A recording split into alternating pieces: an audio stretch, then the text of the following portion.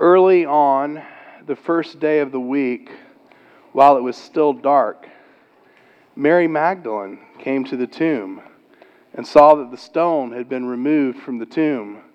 So she ran and went to Simon Peter and the other disciple, the one whom Jesus loved, and said to them, "They've taken the Lord out of the tomb, and we do not know where they have laid him." Then Peter and the other disciple set out and went towards the tomb. The two were running together, but the other disciple outran Peter and reached the tomb first. He bent down to look in and saw the linen wrappings lying there, but he did not go in. Then Simon Peter came, following him, and went into the tomb. He saw the linen wrappings lying there, and the cloth that had been on Jesus' head, not lying with the linen wrappings, but rolled up in a place by itself. Then the other disciple, who reached the tomb first, also went in, and he saw and believed, for as yet they did not understand the scripture that he must rise from the dead. Then the disciples returned to their homes. But Mary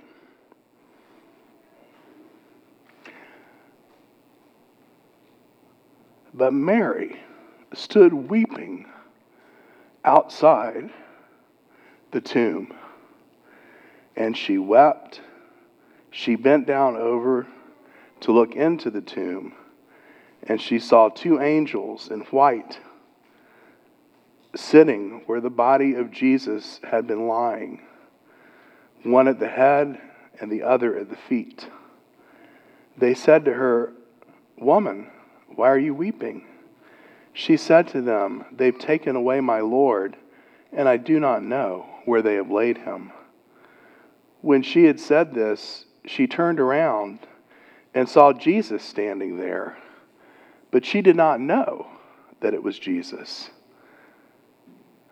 Jesus said to her, "Woman, why are you weeping? Whom are you looking for?"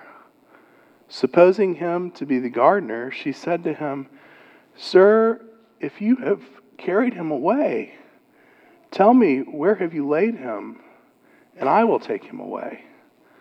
Jesus said to her, "Mary." She turned and said to him in Hebrew, "Rabboni," which means rabbi, which means teacher. Jesus said to her, "Do not touch me, because I have not yet ascended to the Father. But go to my brothers and say to them, I am ascending to my Father and your Father, to my God and your God." Mary Magdalene went and announced to the disciples, "I have seen the Lord." And she told them that he had said these things to her. Let us pray. God, open our ears. May your Holy Spirit be our teacher. May we encounter the risen Lord Jesus Christ today, and may our lives be different because of that encounter, even as Mary Magdalene's life and the other followers of Jesus were made profoundly different by that initial encounter. In Christ's name we pray. Amen. In the gospel narratives, taken as a whole, read across all four gospels, the women disciples of Jesus are the first people to find the tomb of Jesus empty. Moreover, they are the only witnesses to the empty tomb who had seen Jesus buried, and therefore could vouch for the fact that the empty tomb really was the tomb in which Jesus' body had been laid 2 days before. Now, what I just read to you is a quote from Richard Bauckham, a New Testament scholar and historian specializing in the development of the early church. Bauckham goes on to point out, along with other scholars, of how this little big deal speaks to the historical authenticity of the early church's resurrection accounts. If the early church had wanted to make up a story, that would be credible to Roman or Jewish people in the first century about the incredible claim that Jesus had been raised from the dead, sadly, they would not have women to be the primary witnesses. But women are the primary witnesses. In that patriarchal society, the witness of women was regarded as unreliable and often easily brushed aside. All that will change in the early church. The witness of women is not unreliable or brushed aside by Jesus, who welcomed women among his followers all along the way.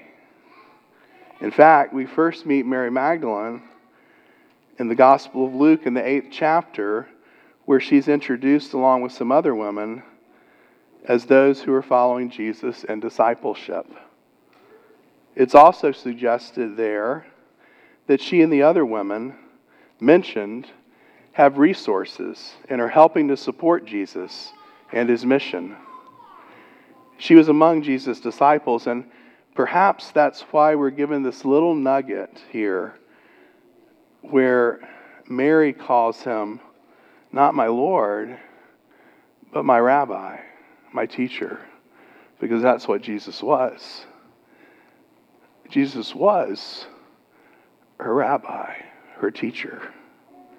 And here, the Jesus who welcomed women all along the way commissions this woman, Mary Magdalene, to embrace the vocation of an apostle, which means, literally, to be an apostle means to be one who's sent on a mission with a message. Jesus says, go tell the rest what you've just seen and learned. And she does. She goes and tells the rest of them. The resurrection narrative in front of us this morning provides us with the occasion to spotlight an example of how the world can change and will change because of the resurrection of Jesus. Namely, of how Jesus regarded women as having authority alongside men. But moreover, the remarkable thing about the church's witness to the resurrection is that this is but one example of many around how things radically change after the resurrection of Jesus. For the church's witness to the resurrection goes beyond what we usually think of when we think about an article of religious faith. The early church regarded the resurrection as a historic act that happened in space and time, that unleashed a revolutionary power in the world that will turn the world upside down, not by violence or human power plays, but by human beings becoming the children of God, sharing in the divine nature. That is the significance of what Jesus says to Mary when he says, I must ascend to my Father and your Father, to my God and your God. The Gospel of John begins with a promise in the prologue that God's movement towards the world in Jesus will unleash the power for human beings to become children of God, sharers in the divine nature, who are born not of blood, not of the will of the flesh or the will of man, but of God. And the resurrection of Jesus unleashes this power, and this is what Jesus reveals here to Mary. A new humanity is in play. And in John's account, Mary is the first one to hear it, and she must go and tell others. A new humanity is in play. When we talk here at Grace Chicago Church about the amazing way that God enables us to show the world a new way to be human, and we give examples of that by the things that we do in the city, like when we work with Breakthrough Urban Ministries, or when we demonstrate the gospel in word and deed in other ways, or when we simply create a space for people to come each week and come to this table, and as Lee reminded us, to be remembered, to be known, to be safe, to be loved by God. When that happens, when we become partakers of the divine nature, become children of God, we're made able to live into that amazing thing that Jesus says to Mary. Tell them that I've gone to my God and your God, to my Father and your Father, forevermore after the resurrection of Jesus. Human beings have that tender, intimate relationship with God, the same tender, intimate relationship with God that Jesus does. And when we become confident of that, we become confident that God's Spirit lives in us, moves in us, directs us, we truly do have the renewed imagination and the empowerment of that same Spirit to live in a new way, to be human in a new way, a way that wasn't possible before the resurrection of Jesus. A new humanity, or new way of being human. And this is the dynamic at play in our first lesson this morning from the book of Acts. That excerpt from Acts 10, that part of is an excerpt from Peter's sermon in the house of Cornelius. It's part of a larger story. The sermon is being given in Cornelius' home. Cornelius is a Roman military commander. How Peter ends up there is for another day. Long story short, the Holy Spirit tells him to go because Peter is supposed to now take the good news of Jesus' resurrection that comes first to the Jews and now offer it to the Gentiles.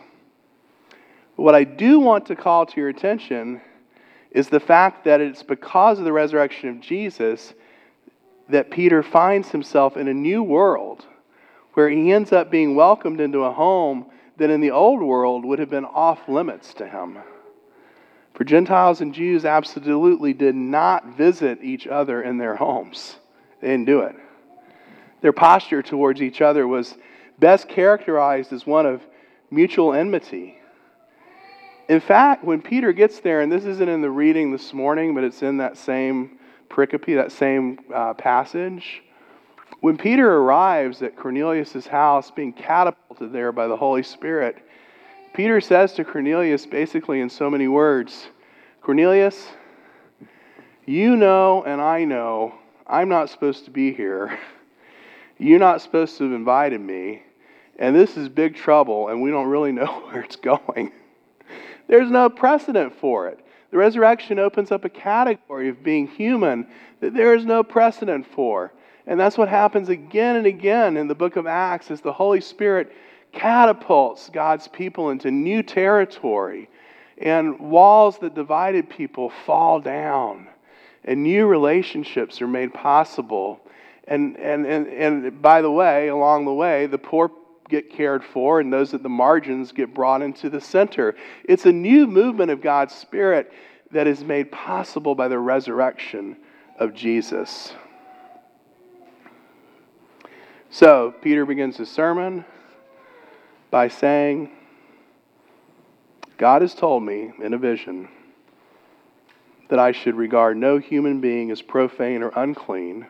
So here I am. That's a little bit earlier in the passage.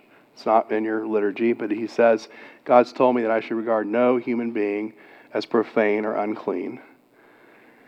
And then Peter's sermon begins by saying, I know that God shows no partiality, but he welcomes people, all people. And the message of welcome is universal.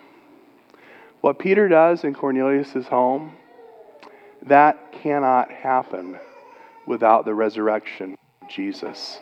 That cannot happen without the resurrection of Jesus. That cannot happen except that Peter too became a child of God who can say to God, who can call God my Father in the same way Jesus calls God my Father, and empowered by that same power that Jesus is empowered by. Some of you have heard me refer to my time of working on the west side of Chicago in the Austin neighborhood for a Christian community development ministry. I was the intern and administrative support person, had various things that I did. And one thing I did was to spend a lot of time with the pastor. Raleigh is his name, and he was just old enough to have been my dad. Before going to seminary and entering the ministry, Raleigh had been a commander in the Army. I think a carryover from his time in the military was the fact that he liked to do administrative and visionary thinking on the go. So I would often drive him to meetings, airport, etc., and we would talk in the car. I would keep a mental checklist of to-dos while we did that. Raleigh is black, African American. Raleigh is always well dressed, carries himself with dignity and grace, and he carries himself like an officer in the Army. I am obviously white. At the time, I had a relatively unkempt beard. I have a picture of it if you want to see it. I had not much money for clothes, and for some reason, I wore a beat-up black fedora hat pretty much everywhere that I went. I was always a little disheveled, more so than now. Visually, Raleigh and I were quite the pair, making our way around and about. Once a person without much of a filter said to us that we looked like an odd couple. In that instance, and others like it, Raleigh, never wanting to miss a moment to bear witness to the reconciling work of Christ, would offer a quick summary of how the gospel broke down barriers, and that what explained our connection and being together was the work of Christ, which reconciled two men across generations and race. He concluded by saying something like this, that relationships that have been touched by Christ are to different degrees going to look odd. I think he even used the word weird. For those relationships are not yet common enough in our world. Not yet common enough to be called normal. The early church had a burst of creative imagination. The Spirit is poured out upon them, and relationships that could not have been possible before the resurrection, Jew and Gentile, become possible and become actual. Patriarchy is not taken down by some clever argument or some power play, but taken down by the common experience that Jesus used women to speak the gospel and to teach the gospel as well as he used men. And if you look at the early church too, you see that slavery as an institution is not demolished, sadly, right away, but you do see remarkable transformations in Roman households where slaves and free relate to each other on the same playing field. For 2,000 years, we've struggled to live into the power of the resurrection. And we continue to struggle today. Folks, family of God, Jesus has been raised from the dead. A new world of being human is open to us. We've been made by the power of God to be children of God, sharing in the divine nature.